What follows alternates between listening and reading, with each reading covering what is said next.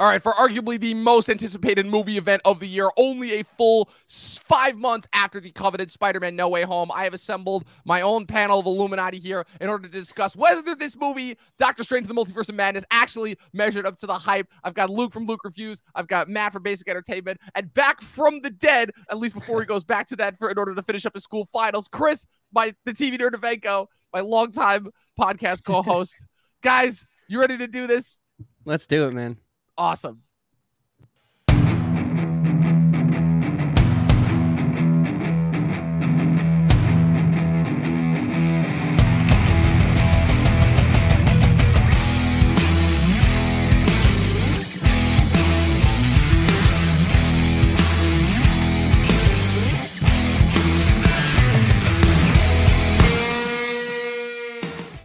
Oh, man, seeing this panel brings back such good, warm, and fuzzy memories. People, welcome back to another episode of the Talking TV podcast. We are live here on Twitch on Sunday morning, the 8th of May. We're here to talk about arguably the most anticipated movie event of the year. It is finally here. We've been waiting about 5 months since the events of Spider-Man No Way Home officially brought the multiverse into live action after it had really only been hinted at in a couple of rather mediocre Disney Plus shows and one pretty awesome animated show, I will say. So this thing has been pretty freaking hyped up. You know, we've all been talking about Marvel arguably for the last decade. So there's absolutely like no surprises to what more than likely our opinions are going to be here. So before we get started, I wanted to go around the panel and I wanted to kind of gauge everyone's thought process, because this is one of those things where, once again, the internet provides a pretty consistent idea of things going into it. But on the flip side of it, you know, this is when things get interesting. This is when the reactions start to become a little bit more individual based. So starting with Luke, then going to Matt, then going to Chris. What was your anticipation level going into this movie, and what is it now that we're on the far side of it? Starting with Luke. Well, the closer it got, the more it dropped, considering the reactions came out, and what I was hearing is like, he's good, but it's like, But I was like, okay, I'm just going to enjoy it. But then as the movie went on, I thought, okay. But I tried to get myself excited on the day, and I sat down, and the Marvel Studios logo played, and then the movie happened. Spoken like a true Luke. That's all I'm going to say. Matt, your anticipation level going in and then coming out. I've been following this movie for a while, of course, for all the Marvel movies, and just Multiverse of Madness, then bringing in Sam Raimi. It was up.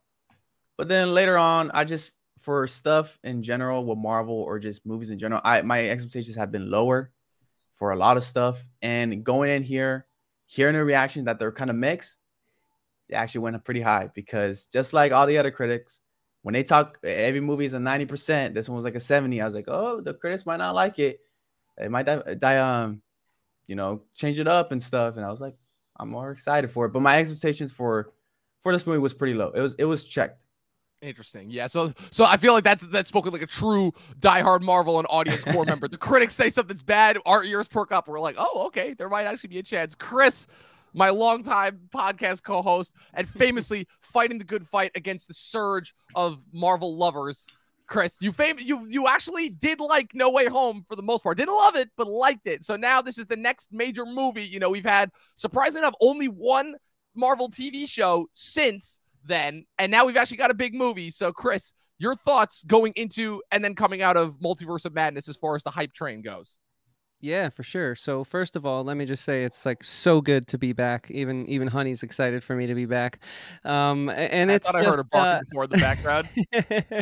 She's pumped for me, man, because she knows how much I missed it, dude. Like, I won't even begin to lie when I say school's fun. It's just something that, I have to do. But this is something I want to do. So it's great to be back here with the Talking TV crew and, of course, our great panel of guests. And so one benefit of being so, encumbered with schoolwork and life and all that stuff lately has been I really haven't been on social media for like the better half of like a month and a few weeks. So really jealous of you. So I only ever knew about Krasinski being Mr. Fantastic. Oh damn, so we're dropping spoilers right now. We're just getting that out of the way now. I love it. I love it.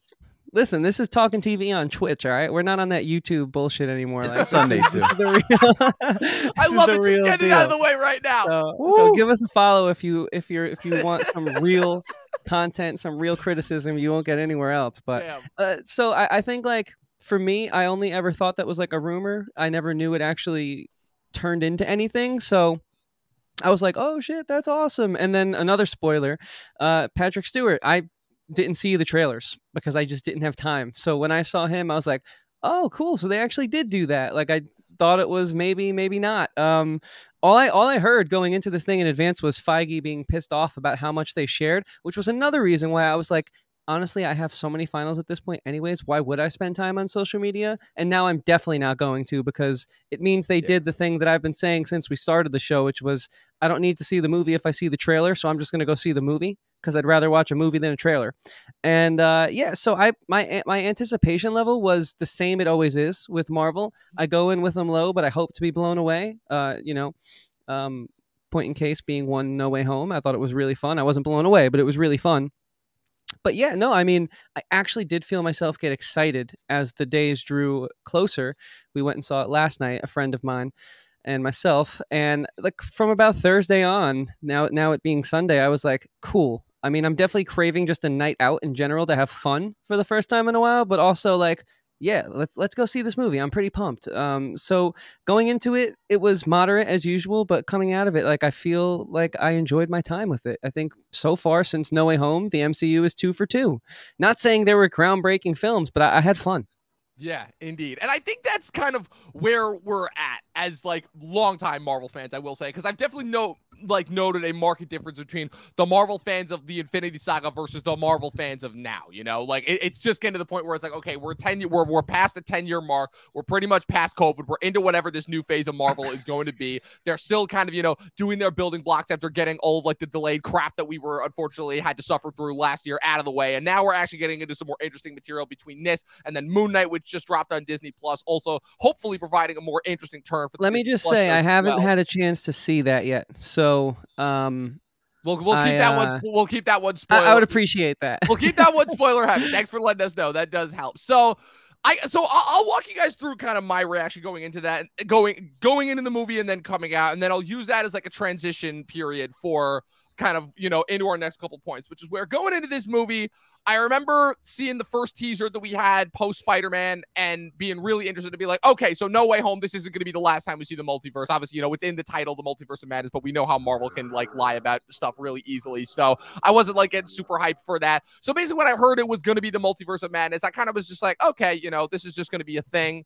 This is just going to be the next Doctor Strange movie. I'm like, whatever the case is, I'm like, okay, so I'm interested to see how after I thought a pretty mediocre first movie, they've been utilizing Doctor Strange in more of the team-up movies rather than just immediately trying to launch him into his solo franchises. Doctor Strange was one of a couple characters they introduced late into the game in Phase 3, so naturally they weren't going to really be able to dive into more of his solo movies until after the big team-up movie, since at that point Infinity War and Endgame were just on the horizon, so I knew we were going to have to get past those two. And then he popped up in No Way Home, which I was not expecting. And I was like, okay, so they're going to use him as the whole catalyst in order to introduce, the multiverse and all the other previous Spider-Man elements. And then the first trailer comes out. And then I realized what this movie is actually going to be, which is I'm like, oh, okay, they're not doing a sequel to Doctor Strange anymore. They're using this as the next, let's call it Marvel gimmick, which is before it was all, the different characters and all the meetups and the character interactions and all that. And I'm like, and now it's the time for the cameos and the connecting to and making the last, not just 10 years of MCU content canon, but the last 20 years of non-MCU Marvel affiliated content canon. We knew about the purchase of 20th Century Fox and all that. Obviously, they've done their deal with Sony. So it's effectively, we are now, what this movie is this is the first real demonstration of what fans were going nuts about back in 2018 and 2019 when all of those murders went through, and the idea of seeing all of the major comic book characters that Marvel had to sell off, 20 years ago when they filed bankruptcy, now finally, getting them back together on screen. Does that necessarily make for a great movie experience? That I'm still trying to figure out. But all I'll say is that is kind of like, as far as like, kind of getting to like satisfy that portion of me where it's like, holy shit, we're actually going to get like a Doctor Strange movie with Professor X and Mr. Fantastic portrayed by Patrick Stewart and John Krasinski. Like Marvel has literally just become, like, to me, fan service. But once again, they're doing to me what it is that Chris and I actually discussed about a couple weeks ago, which is that they're doing fan service right, for lack of a better word. Like, I still don't for the first time ever. Yeah, but here's the thing. thing, right? It's Marvel is once again still able to do that to the point where it's like not detrimental to the story, at least to a certain extent. Like there were certain moments in this movie coming out where I'm like, okay, that was a member berry, that was a member berry. And it's starting to get to the point where it's just feeling a little bit obnoxious versus Marvel's usually always done a good job of towing the line before. But I can just say that, like, as far as my initial reactions coming out of the movie before we start to break down more of the specific stuff, Chris, I love that you just ripped the Band-Aid off as far as just exposing the spoiler there. I'm like, okay, we're just getting right into that. Okay, is that this is probably the most amount of fun that I have had watching a Marvel movie since Avengers Endgame. You know, No Way Home was what it was, and I really, really had a good time with that, and that movie surprised the hell out of me. But in hindsight, I'm realizing now that my biggest flaw with that movie is they kind of need the extended Spider-Man elements to make that movie as good as it is, because without them, it just becomes another really, really terrible Tom Holland movie. Like the solo Tom Holland moments of that movie before we bring in Doctor Strange and the extended Spider-Man movies are just as bad, if not worse, as the first two Tom Holland Spider-Man movies, which are both not good at all. Far From Home, I've made it well known, is even I disagree with that, Luke. Bottom five MCU movie for me. Dom, but real quick though, before we get too far away from it, because I do want to get into initial opinions and of course then start speaking specifics about the movie, but I think you just painted a great setup for the only topic I was going to bring if we were doing that today. And so I kind of want to go around and get everyone's thoughts on it. I'll let you guys know my thoughts first. See, I think the biggest issue with this film, from a marketing standpoint, from like a zeitgeist standpoint, while we're still sort of in that realm, is the way it was marketed. That they almost did a whole thing where like the multiverse was like a character, when really it's just a story about Doctor Strange wanting to find love and Wanda wanting to find love and the things they'll go through to do it. It's really, that's at its core. The multiverse is a conduit for helping them get there, but they made it seem like we were going to be bending realities. And, you guys saw all the stupid YouTube videos, Deadpool showing up, and, so-and-so, Tom Cruise is going to be all the one, Tom Cruise, Superior Iron Man, Tobey Maguire, I even heard a rumor about Ben Affleck's Daredevil at one point, like all this Nicolas Cage's Ghost Rider, all that shit.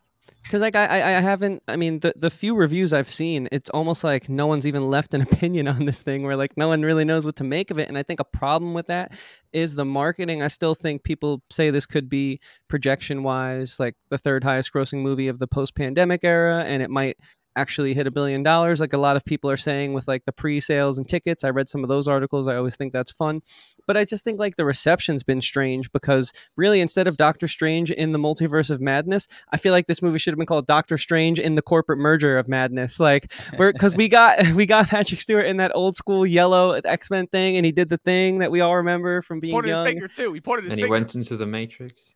Yeah, exactly. So it's like, oh, cool. So now that's all potentially in game, and like, cool. So John Krasinski is Mr. Fantastic. So maybe him and Emily Blunt are going to be doing the thing in a future movie. This was like, it felt like Doctor Strange, but now we've set a bar so high. So let's just like show off all our new toys in the middle, all our new acquisitions in the middle. Then we'll get back to the movie.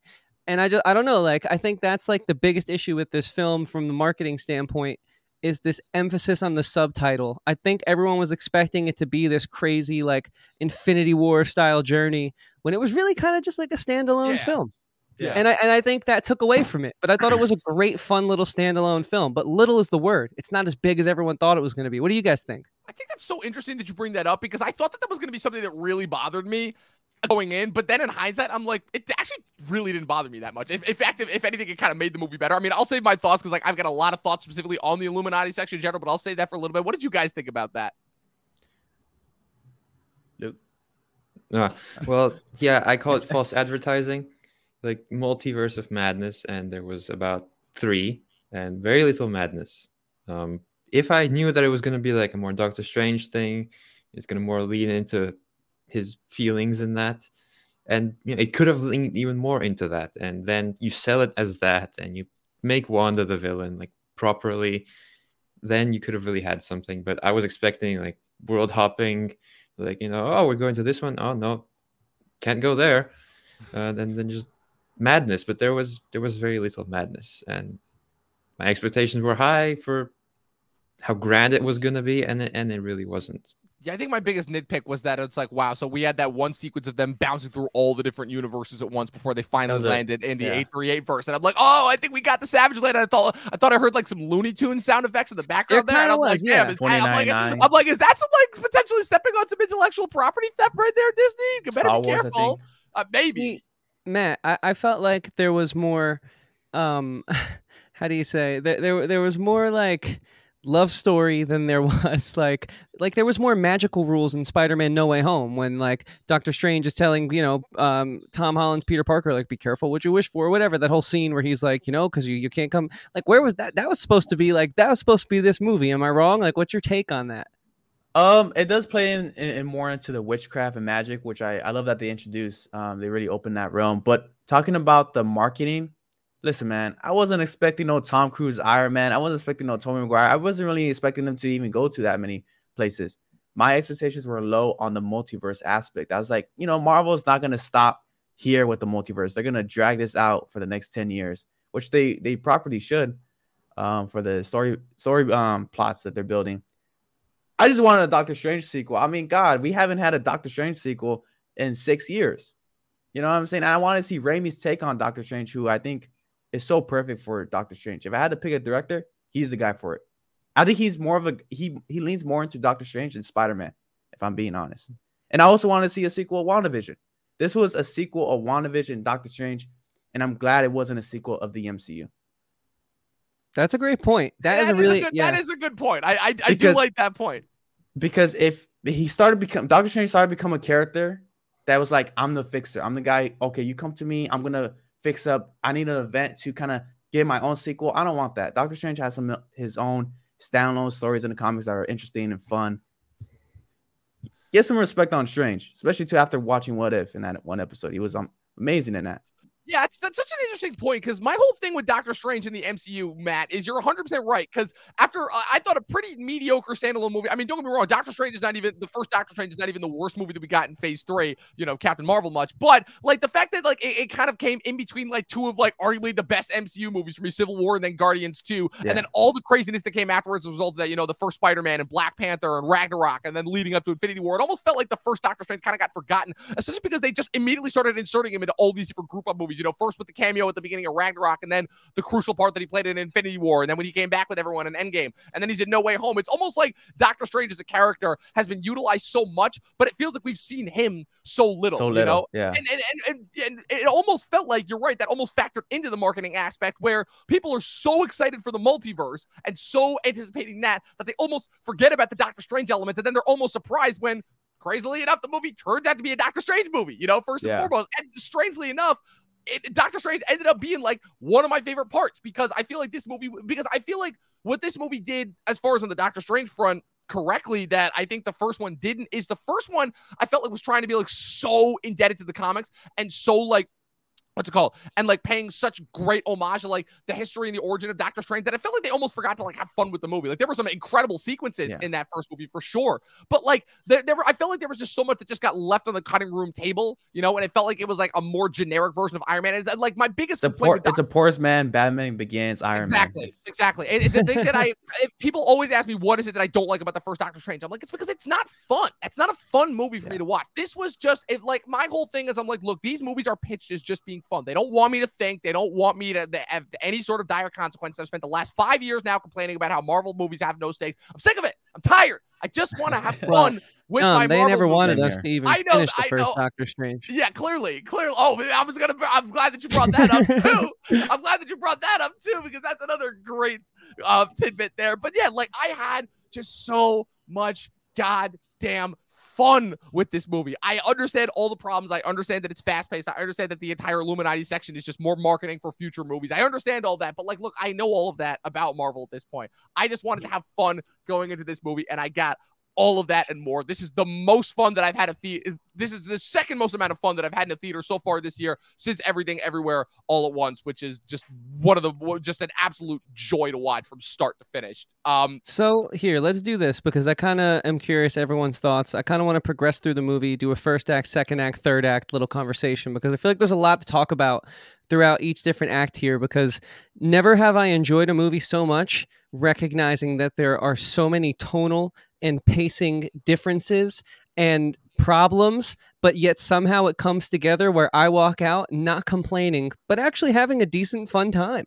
So it's really so what was the thing with this? Does anyone know the history here? Was there originally a director and then he left the film? And the big thing is they were going to bring back the same team as the first one. They were going to bring back Scott Derrickson and C. Robert Cargill, who I'll always know as Carlisle from Spill.com. You know, they had creative differences, whatever. You know how that always goes. Probably they were trying to make like something probably more in line with the first Doctor Strange movie. Marvel had already kind of moved on. So they ended up leaving. They brought on Michael Waldron, who's the showrunner for Loki, to rewrite this script. And then they bring on Sam Raimi to do more of the horror edge, because that's always been the confusing thing too, is they've always wanted to make Doctor Strange more of like a horror-centric movie, because famously Scott Derrickson, the director of the first Doctor Strange movie, also did the Sinister movie as well. And he's actually got another pretty interesting looking horror movie called Black Phone with Ethan Hawke coming out later this year as well. So I find it interesting that with Doctor Strange, they've always wanted to take more of a horror edge, but it felt like this time with Sam Raimi, it's like they were almost tapping into the element that was like missing from the first movie, which was the horror element. You know, like they really went like all out with just the crazy, like the ghoulish designs and the more macabre looking. It was almost a little Lovecraftian with that first little like, yeah. And the way that they like took the eyeball out of that initial like giant monster and like it just the pop sound. It was like awesome. It was awesome. It was like Tim Burton-y. It was like Lovecraftian, very Ray Harryhausen-esque. So I felt Raimi throughout the entirety of the movie, which is why I say that. But I just think there are clearly some parts that felt more like it had, and I don't want to call him an arturist, but like for the sake of describing a director's touch, I'll just use that word. Like some parts of the film had more of like Sam Raimi's touch rather than other parts. And so the first act, it kind of, and we'll go around. I want everyone's thoughts on this as we go through the film, but I felt like it started off pretty generic. We're back in New York City again. It's the MCU. Everyone's hanging out. Doctor Strange is with Rachel McAdams, and he's a good guy. He goes to her wedding, even though they didn't work out, whatever. And so that just felt cool. It felt like your typical MCU standalone first act where we reestablish, we get reacquainted. It's been a little while. Let's get in. Let's establish some stakes. And then, intro action sequence that has no real consequence because this is how we do it. We're used to the formula, which is fine. I'm at this point, I'm done arguing against it. There's like 30 other podcasts you guys can go back and listen to. Also, just the fact of it's like I feel like people in New York at this point should be so used to the idea of giant they are. They're monsters taking their smartphones out now, and I love that. I thought that was great. I'm like, okay. So at this point, they're like not running away from danger to citizens.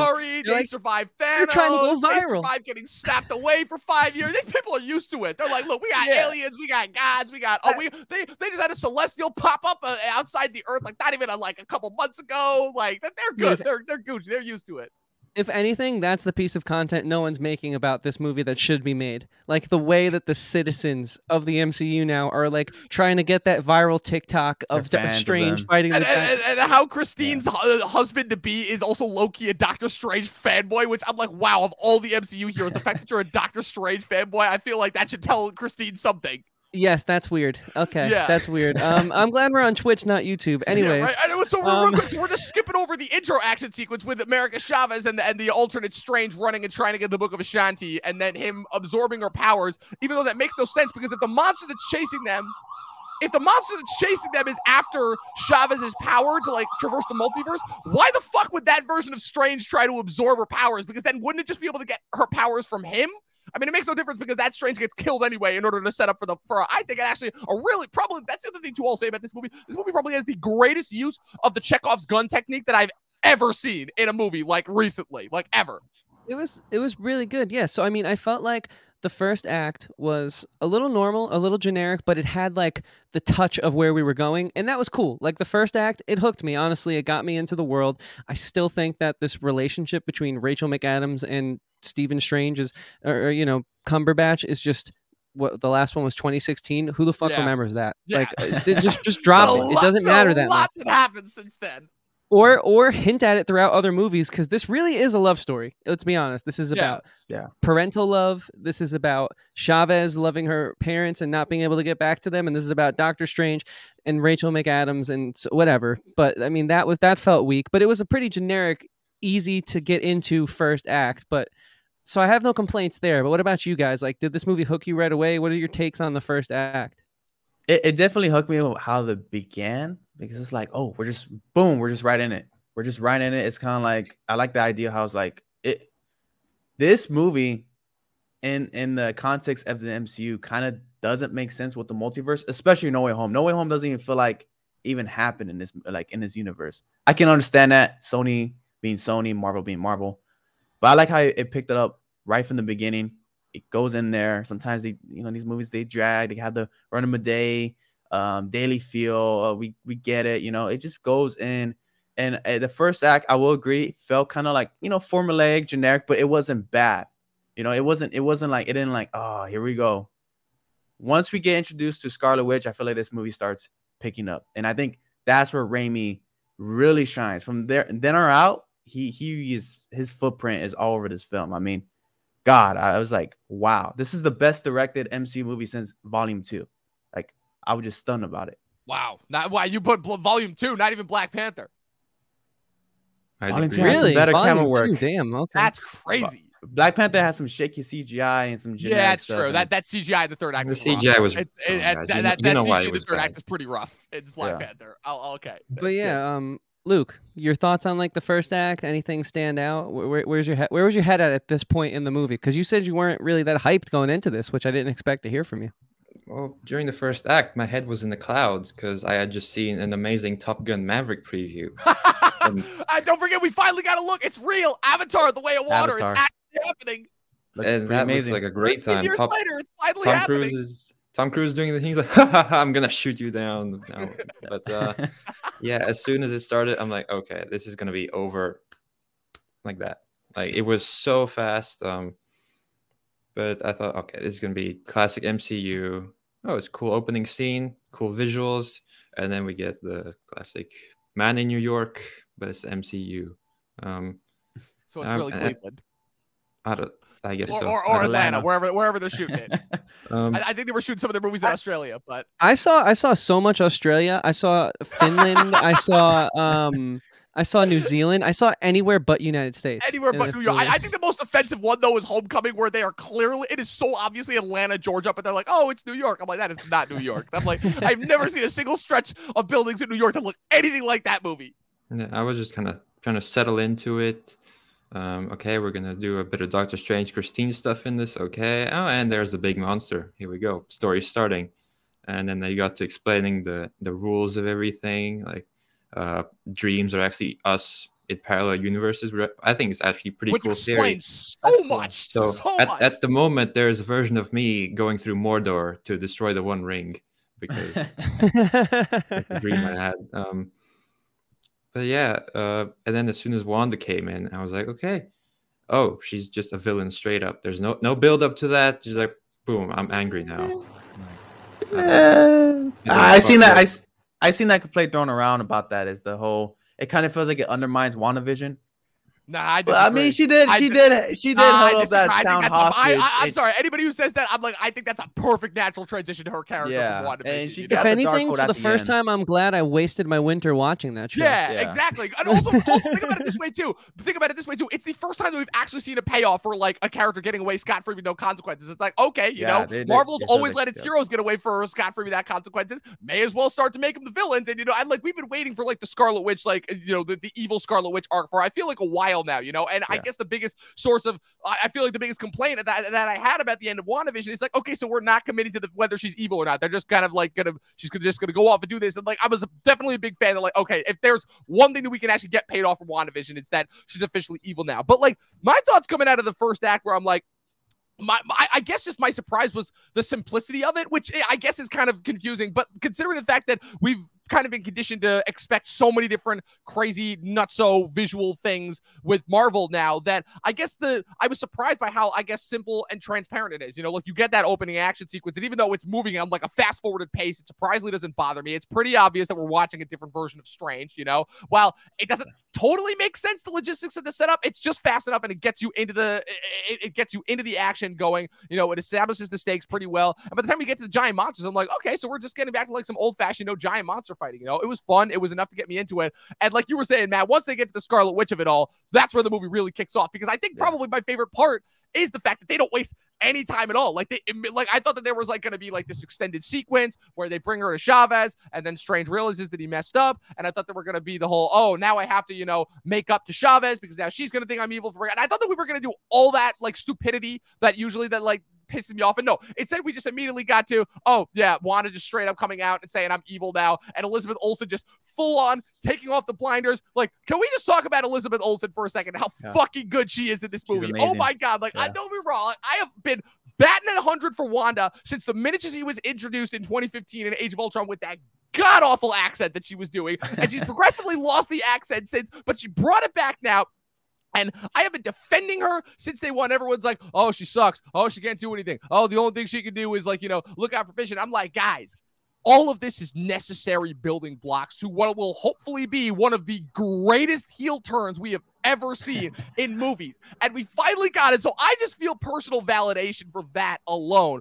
But Elizabeth Olsen is just finally getting to unleash the true inner villain that I feel like she's always had, but has really never gotten a chance to tap into because she's kind of always been forced to play like kind of, the meek, like hapless, like, oh, I've got to, for lack of better words, she's been the rogue of the MCU, where she's constantly having to like play down just how powerful she is because she's like, oh no, if I like get out of control, who knows what could happen, and the whole WandaVision of it all, I think was the first real demonstration of just what like her emotional state was capable of being. And the one thing I will say, if there's one flaw that I had, it's that I don't necessarily think they did a good enough job of tapping into the idea of the fact that the Scarlet Witch is supposed to be this completely separate persona that is essentially taking over Wanda. I feel like the only scene that really hinted at that was the scene where Professor X went into her mind in order to try and free her. But God damn it, is she just eating this scenery up? Like she's got the accent back. She's doing like this playful like cat's purr. She's like, oh, I'm not really evil. I'm just doing what a mother would do. Like knowing what she's doing is wrong, but knowing that she's also got like a strong enough validation for it. And I know that there are going to be people that have problems with that because it's like, oh, like the Marvel starting to have an opposite of a villain problem that they're like kind of like embellishing their villains and all that. But I don't know. I was just having so much fun watching her. She was easily like the most watchable part for me this entire time. And that's before we even get to the Illuminati stretch and how she wrecked shop there, Right. Yeah, so before we get into that stretch, I'll say about Elizabeth Olsen's portrayal of Wanda in this movie. I think she was absolutely phenomenal. I wouldn't say it's like the ultimate heel turn of all heel turns, but I thought it was really well done. I genuinely enjoyed this arc. I think WandaVision now feels like required viewing and less of a cash grab, which I'm so happy to justify, just because I think like an issue with this film is something that speaks to a larger problem, which is the marketing and the way that they know they have us, and so they force these monetary things on us, like getting a Disney Plus subscription to see something a quarter, and like spoiling a whole movie and thinking that's okay. And so it just felt nice to justify like, cool, there's still filmmaking, even if the corporatism somehow seems to seep its way into every aspect of every movie as we inch further down this MCU journey. Because I thought I was very impressed with the way she was really separating the two roles, right? Like she really got cast in two roles. She got cast as Wanda, and then she also got cast as a Scarlet Witch. And we finally really got to see the Scarlet Witch at the end of WandaVision, but it was still sort of in that merging where the two are coming together, where she's losing that Wanda personality but there was still a little Wanda in her, and now she really was able to separate it, and it was awesome to see like that scene where Strange comes to her and he almost gets fooled, and then he realizes, oh no, this is magic. That was brilliant because they got me. I was like, oh wow, okay, so there were no consequences with WandaVision, and I was very annoyed about what I spent doing with my winter. Not that the weekly recaps weren't fun, but watching the show wasn't. And so then they tricked me, and I thought it was really, I was like, wow, this is a great performance from Elizabeth Olsen here, something I didn't expect her to be able to do, but she did. And the Scarlet Witch was menacing. She was scary and very powerful, and I hope that, I mean, I know she's still alive because there's no way a building kills a spellcaster who can simultaneously take down the Sorcerer Supreme, Strange, and an army of wizards. Like in what was that action sequence when the base fell in the beginning? That must have been like a total of 5 minutes. Yeah. It took her like what? Yeah, it comes in. They 5 got this minutes whole thing to take him down. The Shang-Chi set piece kind of look like they brought some exactly. come on, Disney. Come on, exactly. Yeah, they're getting a little lazy with their studios there. But yeah, no, Dom, I think I heard John Campea say it's trendy now to give a nod to the comic book films at the Oscars for like a nomination or two or three. I Yeah. don't know if supporting actor would be something that they would go as far as to do, but if there was ever one, I could agree in saying that, yeah, I think Elizabeth Olsen deserves at least a nod for this, because I felt 100%. her two roles were so separate, but each so vital to the movie.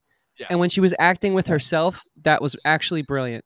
As much Yeah. as I hate those stupid kid actors, I think they suck. Yeah, Yeah. everyone that I've talked to was like not a fan of those kid actors. Kid actors being kid actors. Which is What crazy can you because do? again, you want to talk about more setup. I'm telling you, man, this is what like we have gotten a Young Avengers setup in every single Marvel property that we've gotten since Endgame. You know, so Yeah. I You're just going want to for keep it. one of that. I just want to keep one of that there. I know the Young Avengers are kind of hit or miss because people have like when it comes to like teen superhero teams, it's pretty much like the Teen Titans and Young Justice and like nobody else wants up. But I'm telling you, man, I mean, get rid of the bad kid actors, like get some like actually decent like young adult actors. We could actually have a pretty badass team here because all the setup is there, you know. So the second act, I've heard mixed opinions about this. I've heard this is where we strike brilliance. I've heard this is where we come into problems. I'll save my opinions for last. We'll let our guest go first here, if that's all right with you, Dom. 100%. Yeah. Matt, why don't you take this one off? We'll just go around in a nice circle here. I'll be honest, man. The whole entire movie felt like one act, if I'm being honest, was just the pacing. So where does the second act really begin? I mean, I would Probably, say you go for it, Dom. I was gonna say probably when Wanda begins the attack on Kamar-Taj. That's when it begins for me. Okay. Same. Yeah. Yeah. Yeah, I think it was fine. I think this is where the people are gonna get pissed off because the multiverse just maybe like someone in this room right now, the multiverse wasn't fully in madness. It wasn't fully in madness. They checked off some lists. Oh, we're in this one, we're in that one for a bit, and then we get to Earth 838. Right, I think that's where probably like yeah, that's what they said. Which, by the way, I'm pretty sure that's not actually 838, but like that's Marvel just playing fast and loose with the comics. So yeah, and then you get the Bruce Campbell stuff. Shout out to Bruce Campbell, that was dope. I like no one cheered in our theater. Yeah, Absolute casuals. Yeah, you just had really? all the morons cheering for Krasinski and Patrick Stewart, but nobody was cheering people for were going loud for Bruce. Bruce Campbell. Wow, I was No like, one knew who he was. I was like, that's that. I'm like, that is some shameful shit right there. Yeah, definitely. But no, that's where the meat and potatoes, and there was like so much exposition, expediting just to set up the stakes of the movie, and it just kept it interesting. I like Raimi's editing was just so amazing. He made it look like a comic book. He had some like metal music in the background. I'm like, and then they were like playing no score. Cool. That was cool. I was like, this is pretty rad. Like it was visually sounding different, distinct from a lot of MCU movies that we got. And I was telling myself, the second act started becoming more Raimi, the third act really Raimi. I was like, is this too niche for the MCU audience? Is this too much? Is this like, am I like the only one who watched Evil Dead trilogy, Drag Me to Hell?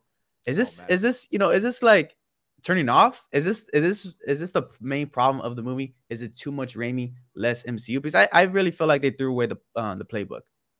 I think they threw away the playbook in this film. I think it still has the MCU stuff, right? But it's overpowered by Raimi a lot. I mean, it's pretty surprising how much they let him play ball here. All right, Luke, what's your take on that? I don't think there's enough Raimi. Like people are saying, "Oh wow, this is amazing," but I think yes, you definitely have great moments of Raiminess, but it's far overshadowed by the writing and how everything's played out. I think there's a great movie in here, but it's trying to break out, but it's blocked by the fact that it's an MCU film. Interesting. Chris, what's your take on that? Yeah, I think I'm more with Luke than I am with Matt, but I think I honestly fall somewhere in the middle because I don't think the movie really got interesting until the second act, specifically that scene with the body horror moment where Wanda crawls out of the portal. So good. That was some shit. That was some shit right out of like The Ring. Yeah. That was a really cool moment there. And I was like, oh, it kind of like gave a chill down my spine. It was a little gross. It was a little creepy. And that's a feeling I've never had watching the MCU, which was really interesting and really cool. It makes me wish that whole Aquaman the Deep movie would come out. I would love to see what they would do with that. DC being a little less scripted in regards to like the way that they structure their universe, but I really enjoyed it because I think like when you have magic, mysticism, witches, there's inherently something evil there to begin with. There's always the dark side of magic since it's a tale as old as time. I mean, Tolkien, Rowling, Lovecraft, whoever you want to look at, those are all different decades and eras, they all have the good and evil side of magic. So it's something you want to play around with. And with that being said, I think, yeah, it wasn't necessarily an MCU movie or a Raimi film for me, and that's what I liked about it. But that's also, I think, my ultimate sentiment agrees with Luke, where I think that is what held it back. I don't think that the short runtime actually was a hindrance. I hear a lot of people talking about that. To me, it was refreshing to go into an MCU movie and not leave the theater with bags under my eyes being exhausted. Not that I never have fun, I do, but it was nice to like leave and actually. Shang-Chi and Eternals. Yeah, exactly. It was nice to like. We trimmed some Eternals of the was fat, and we good. had a nice, fun ride that kept it going the whole way through. But yeah, ultimately, I wish we either picked one side of the aisle and fell into it. Like, I wish we either went traditional formulaic or we went Raimi going fully off the rails. I just felt like this is where the voice of the film should have been established. I thought the first act was actually perfect for being so vague. It was a nice little way to hand off the torch to the second act, but I just felt like we kind of left some stuff there on the floor. And with that, the direction, I mean, like where the story's progressing and how it was going to progress, it felt a little severed and not connected, but it was still fun. It was fun, I think, too, because there was so much new stuff going on for the MCU. But I don't know. Were you trying to make a Severance reference there, Chris? I wasn't, but I guess it might have worked. Yeah, it kind of came out as that. Yeah. What do you think, Dom? Here's my thing on the second act. I am both tremendously a fan of the second act while at the same time being the most confused, because this is easily the section you could tell where they had the most amount hit the cutting room floor for this one. Because you could probably tell this is the one where the actual multiversal aspect was supposed to kick in. I have a feeling that there was supposed to be a lot more than just them bouncing through all the different universes and having all the different fun with all the CG and all the different shapes and everything, with the color verse and then the Savage Land verse and the Looney Tunes and all that stuff was great. But it's when they get to the Illuminati section that is both simultaneously my favorite section of the movie and the most problematic section of the movie. It's my favorite section of the movie because Raimi basically is kind of sticking up an FU to like the traditionalist MCU sense, because that's probably the most traditional MCU. It's got the cameos, it's got the setup for future movies, it's got all the pristine, it's got the fan cheering moments, with the dumb Marvel fans cheering behind me. It made me so mad. Like I've always been like that guy that was like cheering with the rest of the theater. But I guess the difference being is that before it was always like collectively a group thing whenever they cheered, but now whenever they have the fan insert moments, the problem is it's always like moments in the movie where they were like actually characters talking and expositing dialogue. So it's like I actually want to hear what they're saying because I can tell that it's going to be important stuff, and I have these morons cheering behind me, and I'm like, okay, so this is why people don't want to go to movie theaters anymore. Okay, that makes sense. So my whole thing with it was, I'm like, okay, this is simultaneously the most rushed section of the movie, but the most fascinating section of the movie. I don't necessarily know if it's good or not. The cameos, my problem with the cameos is I figured them out because, again, I'm not going to not spoil them for myself, because I'm like, yeah, I'm not going to be like, oh, what are those guys? I like spoiling shit for myself. Get over it. What's it called? So I knew about Captain Carter. I knew about Lashana Lynch. And the biggest surprise for me, it was not Krasinski or Patrick Stewart, is the fact that, wow, they actually brought back Black Bolt from that garbage-ass Inhumans ABC TV show. That was the biggest surprise for me.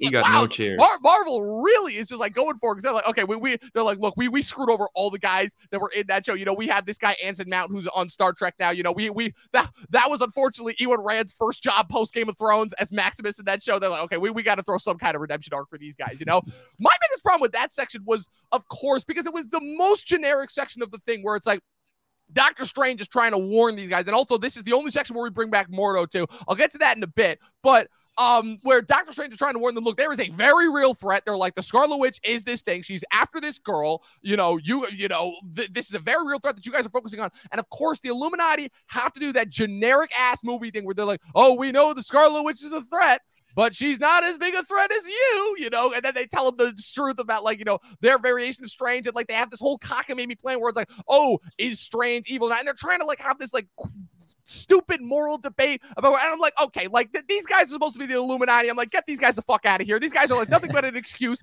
as to demonstrate how just useless the Illuminati are. I've never liked them as a team. They kind of, for me, go against the whole idea of what Marvel think. The Illuminati for me have always been kind of more of like something along the lines of like a DC construction. The difference being is that in DC they would be run by a character like Batman, who actually like is semi-competent. You have Professor X, Mr. Fantastic, Iron Man, Black Bolt, Namor, who can never seem to decide whether he's a good guy or a bad guy, you know, like he's constantly just like doing whatever he wants, which is why he's kind of the best of them.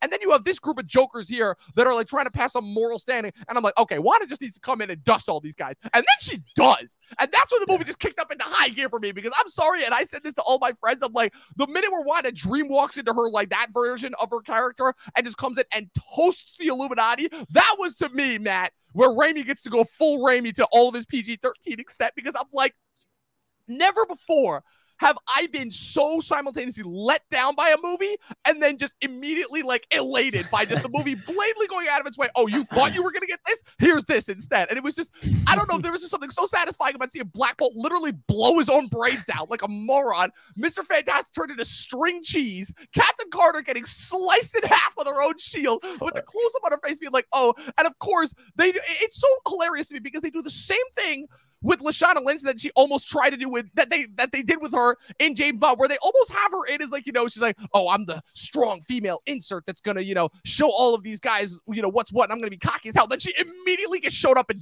dies as a result of it. Like that, not even like in a cool way. Like at the very least, that was the worst death. No, but that's what I'm saying. The other four got cool deaths at the very least, you know, like even the Professor X death was pretty cool, you know. But the way that she just gets crushed by a statue, I'm like, wow, that's how they know. They just gave no fucks about that character, you know. And she was clearly the insert about superior Iron Man. So that's what I'll say about the second act of that movie, is that I went from being kind of confused as to why they weren't taking full advantage to being really disappointed by the Illuminati section, just how stupid and generic it got, especially because that's a section that we're also supposed to be super excited for, because that's where we got all the cameos, to just being immediately elated by just how easily Wanda took them off the board.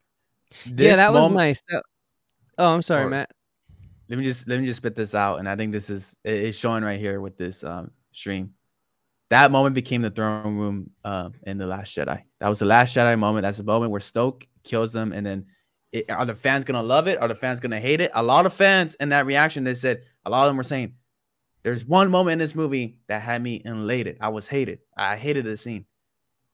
It's pretty obvious it was that scene for a lot of these people who watched it. Yeah, but I personally digged it. I digged it a lot. I dug it. Yeah, I loved it. It was my favorite section. And I'll tell you why, Matt. I'll tell you what the difference is between this and the Snoke section of the scene, because the Snoke section of the scene was basically just like the Snoke section of the scene was an anti-payoff, you know? This was not a payoff sequence, you know, because the whole Snoke section of the scene was, it's like, okay, we want to find out who this character is. We want to know who this character is. This is the big trying to be a risk, just to be a risk. Exactly. Exactly. It was a risk just to be a risk. There wasn't any storytelling purposes behind it. It was just kind of a, oh, okay, so all this investment we had in this character just goes away out the window. This one is so clearly set up because, like, this is a setup scene, because we know this is not going to be the last time we see Krasinski as Mr. Fantastic. This is not going to be the last time that we see Patrick Stewart as Professor X. It may very well be the last time that we see Anson Mount as Black Bolt, but hey, you know, I mean, there got to be some casualties in war, you know?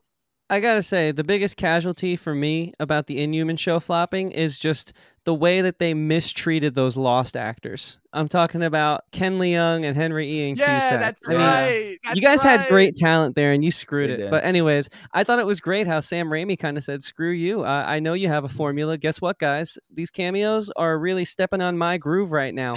So I'm going to get them out of here, because this is a multiverse. They can die, and they can still make you money later on. But please, let me just get over with this so I can get back to the movie I want to make. That was awesome. Yeah. It almost felt like Scorsese got a sleeper agent in the MCU somehow. But I mean, I don't know. Point in case, I think fun second act, nothing groundbreaking, but it could have been if we weren't torn between the MCU's identity and directors always naturally having their own identity. They're mingling in the middle. Yeah, so coming out of the middle into the last act here, the big shebang, if you will. I don't know. I felt like if there was a point in the movie where I got a little sleepy, it was here, but then they quickly locked me back in and woke me up, because I thought it got real strong towards the end. It was fun. I mean, I think what was more compelling, though, wasn't Doctor Strange. It was Wanda and her emotional ride and her journey, and Elizabeth Olsen just stealing every scene she was in.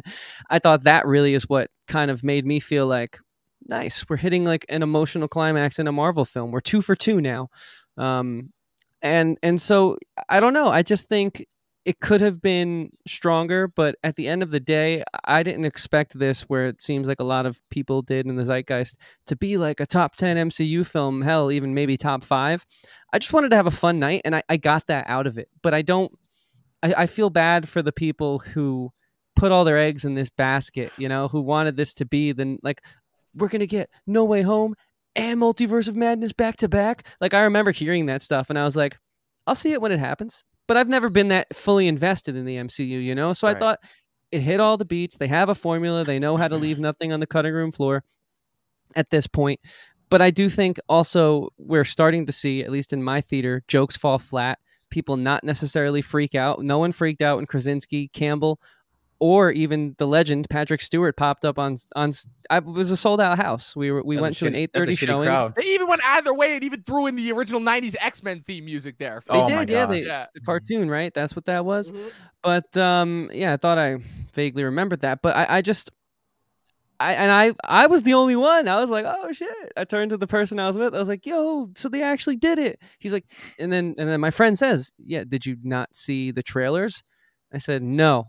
And that was so Smart telling. man. Yeah. But anyways, man. what are your guys' thoughts about like the way What's we Luke's concluded thoughts on this? the whole Illuminati? I think Yeah, is this yeah, I just the realized turning we point? Oh didn't get yes, your please. Sorry, Luke.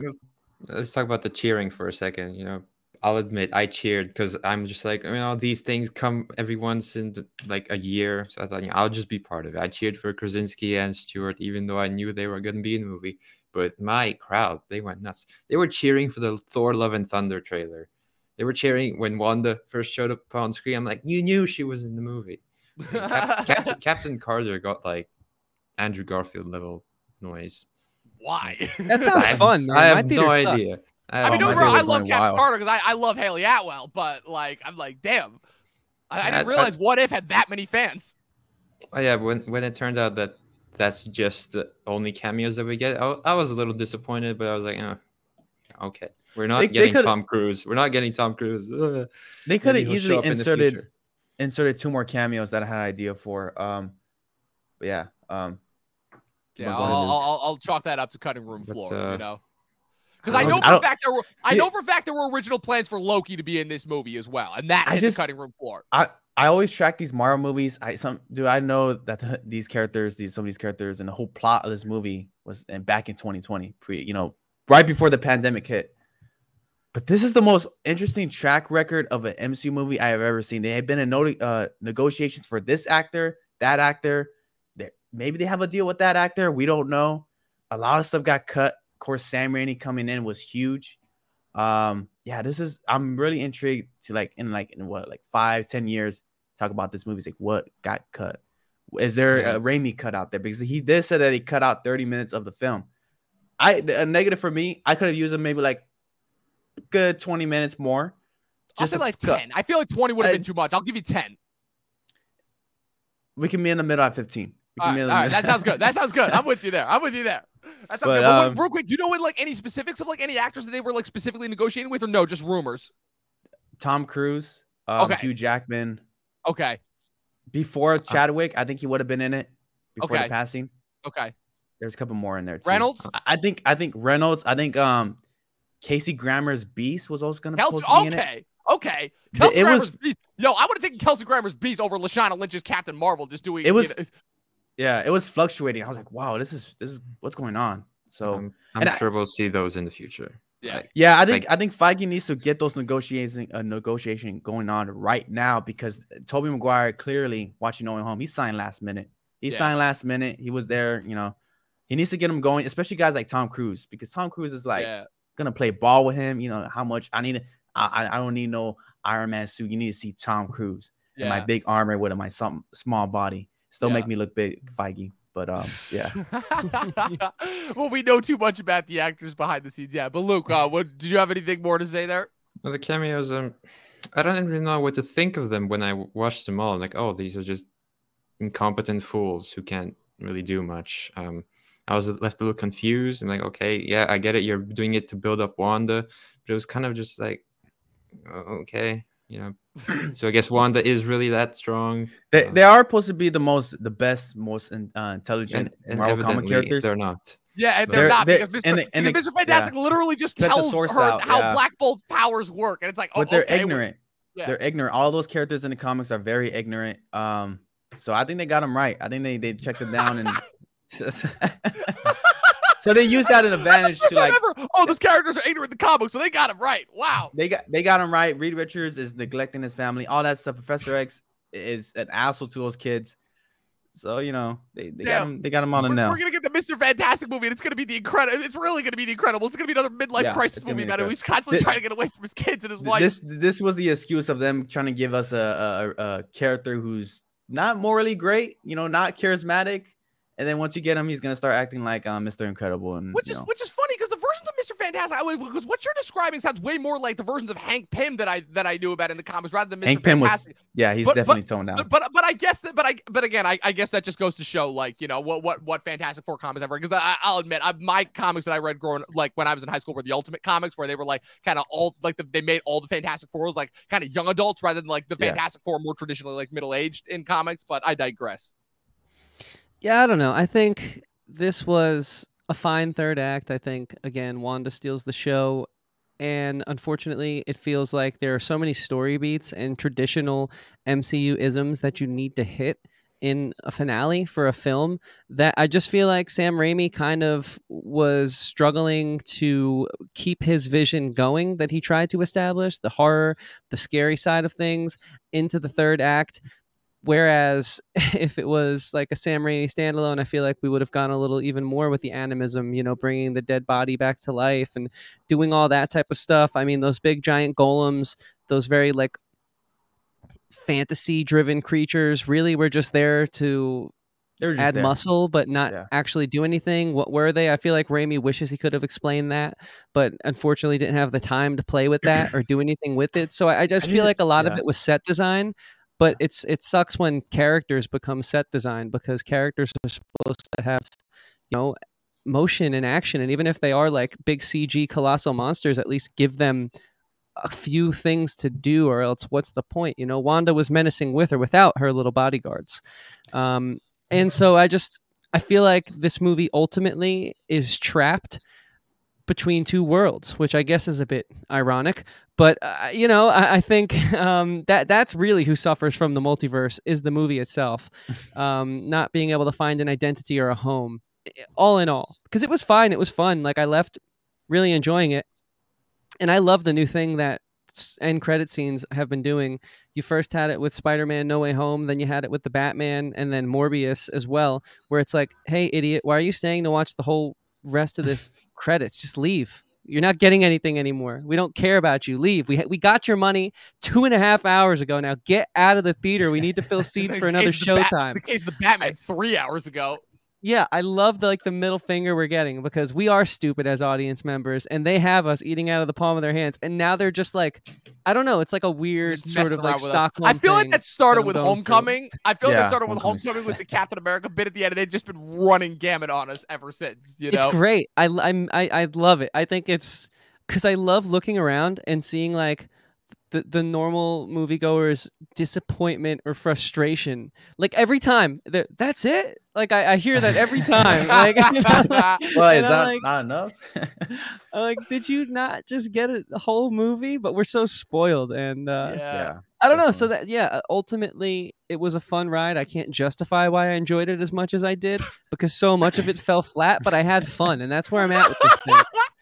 That is the greatest MCU take that you ever had. I really liked it. I don't really know why I liked it because I can't justify how good the movie is, but I had a fun ride with it, and I feel like I'm pretty much in the same boat. Only thing I wanted to touch on briefly before we got out of here is I did want to talk about Moon Knight for like a solid 5 seconds. I won't spoil anything as far as anything that goes into it, but the one thing I will say that was probably the most fascinating thing about Moon Knight, and Matt, I'm assuming you watched this. Luke, I don't know if you got a chance to finish it or not. I did finish it. Okay, so the most interesting thing for me that comes out of Moon Knight is the fact that there are no tie-ins with any other MCU properties. There's no characters. There's no cameos. There's not even a reference to anything. I don't even think there is. There is like two. To the ancestral plane in Black Panther. Okay, and what's the other one? To the GRC thing. It's like a minor little thing in the back. Blip relocation. Okay, so things that are so small I wouldn't even recognize it. And that was probably the most fascinating because I think that's like the first MCU property like ever that like doesn't go out of its way to like blatantly reference stuff. You know, I won't go into the specifics of it because like it's the way the best that I can use to describe Moon Knight is that it's essentially Indiana Jones meets Identity in a straight, which is like one of the strangest mixes ever. You know, but fun fact, Identity also directed by a comic book director because that's directed by James Mangold. So it's a kind of little underrated movie from the early 2000s that starts off as like a mystery thriller and then turns into something completely different by the time you get to the third act. But I think it's good. Oscar Isaac's British accent is absolutely awful. It's one of the worst. I think he knows it's awful. I know it's intentionally awful, but that doesn't make it any better. It's one of the worst accents I've ever heard. I like it though. In anything. And you know, Ethan Hawke is great as the villain. F. Murray Abraham is just having fun as the voice of Khonshu. And yeah, it was fun. It's probably been my favorite of the Disney Plus shows since Loki. You know, not that that's saying much because the Disney Plus shows have really not been that good. They really haven't been. This was definitely a refreshing week for the MCU. We got Moon Knight season finale, which it felt very MCU, but you gotta look at the show as a whole, and then you got Multiverse of Madness, which I feel like it was different, man. I feel like this was a little different. I really appreciate what they did with Raimi in this, because we hear all the time they're not giving these directors creative control. You know, Taika Waititi, he makes, you know, fun, thoughtful, cute experiences. James Gunn as well. Chloe Zhao likes to make boring movies. She made a boring movie. Sam Raimi likes to make these weird, campy, horror type movies. You know, so I think the Phase 4 has definitely been a experimental phase. Definitely, better or for worse. Can I say, Matt, I totally agree with you on that. I'm actually enjoying Phase 4 for the first time just as much as I enjoyed Phase 2. That was previously my favorite phase up until now. Not that that's saying much again, but I'm having a fun time. Like I didn't even hate Morbius. I know we're talking Sony, but there's still the Marvel logo on that thing. Like it was funny, it was fine. Like it was, you know what I liked about it? I just like the darkness seeping in a little bit. I think that's what's always appealed to me. You can't see anything that's going on in the movie. Yeah, that's always appealed to me. No from DC's book there. True, that 1984 end scene and Shang-Chi. But I'll say this much, like I like the one thing I think the DCEU does right, and there's not much, trust me, and I'm a DC guy, is the darkness, like the humanity that they bring to their heroes and the flaws, and I like that we're starting to get a little bit more of that. It's cool, and I can't wait to watch Moon Knight. I'm actually going to start tonight, so I'll let you guys know what I think. But yeah, I don't know, man. I still, my closing thoughts on Doctor Strange in the Multiverse of Madness, the Acquisitions of Madness, corporate merger of madness, right? That should have been the actual title. That's a good title. Should have been the actual title. I know, and I think that's why Feige's upset. But I'll just say, like, I had fun, but I don't know why, and that's a weird feeling, you know. And I talked it out for an hour now, and I still can't figure it out. But what about you guys? I don't know. Yeah, Luke, give us your final. Luke, give us your final thoughts on Moon Knight and Acquisition of Madness.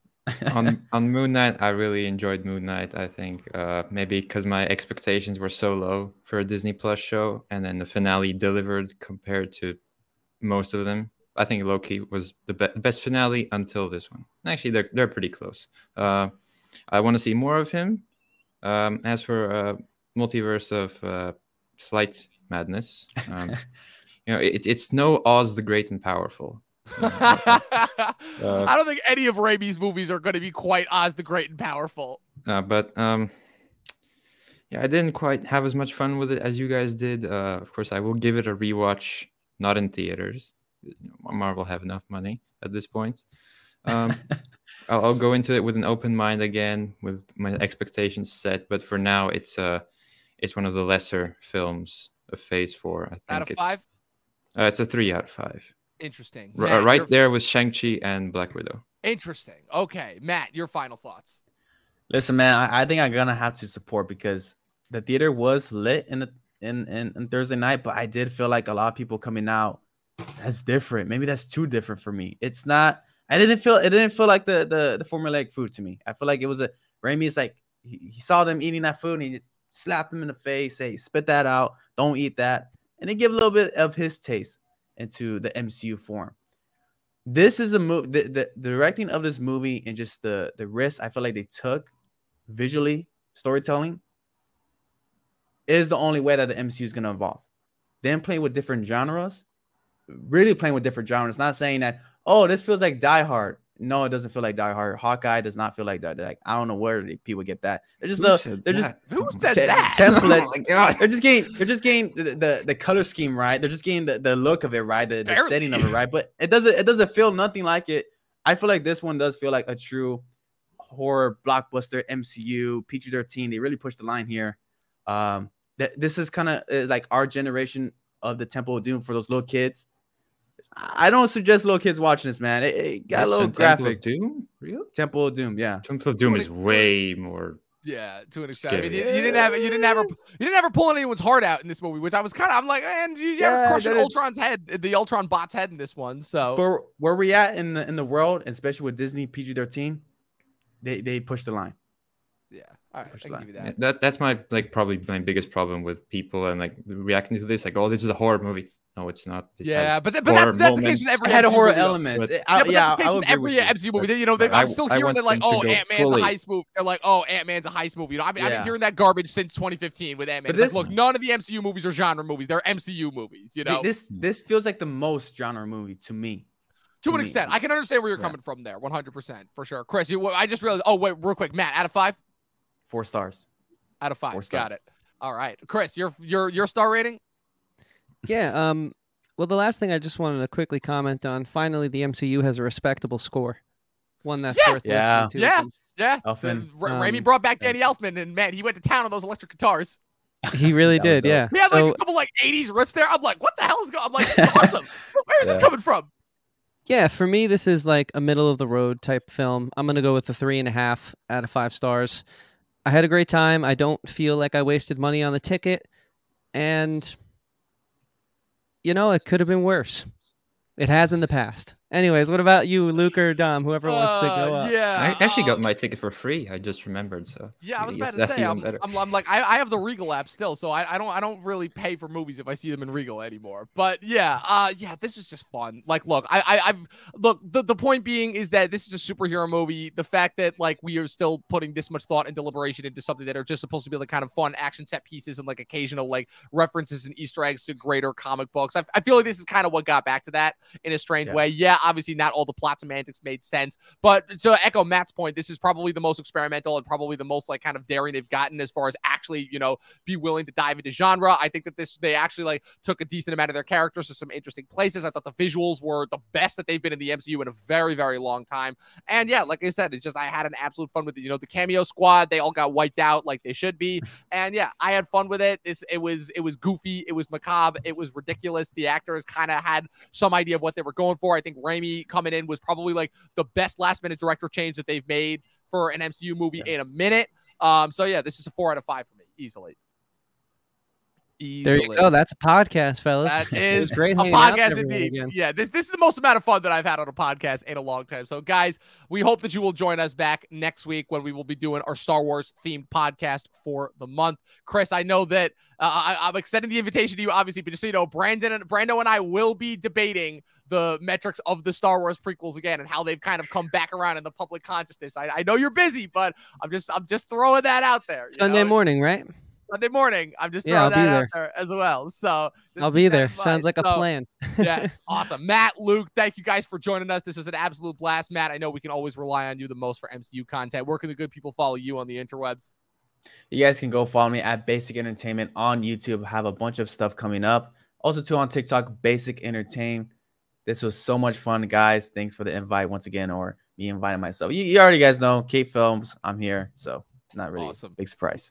Luke, my Bayham partner in crime. Where can the good people follow you on the interwebs? You can follow me at Luke_reviews on Instagram for great story posts.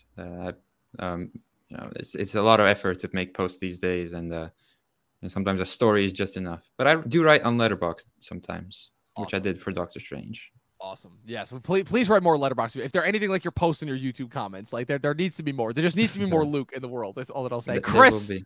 my ride or die, my podcast partner, we finally got you back for this one. Hopefully this won't be the last time that people will actually see you on the Sunday morning streams for a while. Where can the good people follow you on the interwebs?